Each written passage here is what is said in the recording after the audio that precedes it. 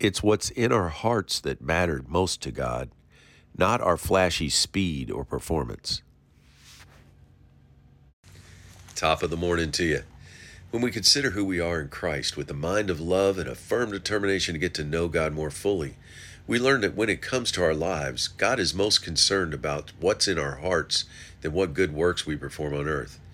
He's like a master mechanic who appreciates how fast a vehicle can accelerate or the top speed it can reach, but is way more interested in the heart of the car, what's under the hood.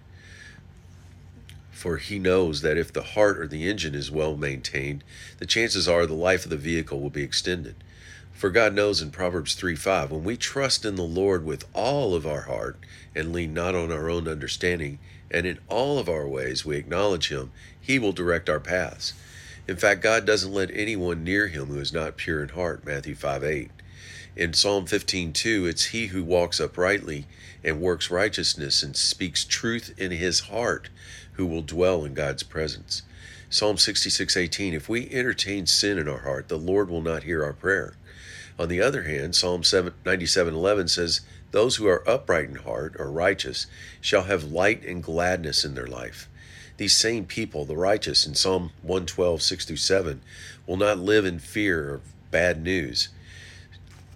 Their hearts will be steadfast and established, trusting in the Lord. Proverbs 4:20-22 says that when we hold God's words in the midst of our hearts, they will be life and health to our bodies. John 7:38, he who believes in me, out of his heart will flow rivers of living water. Mark 11:23 says, whoever has no doubt in his heart will be able to have whatever he says. On the flip side, Matthew 5:28, Jesus says, whoever looks at a woman with lust for her has already committed adultery with her in his heart.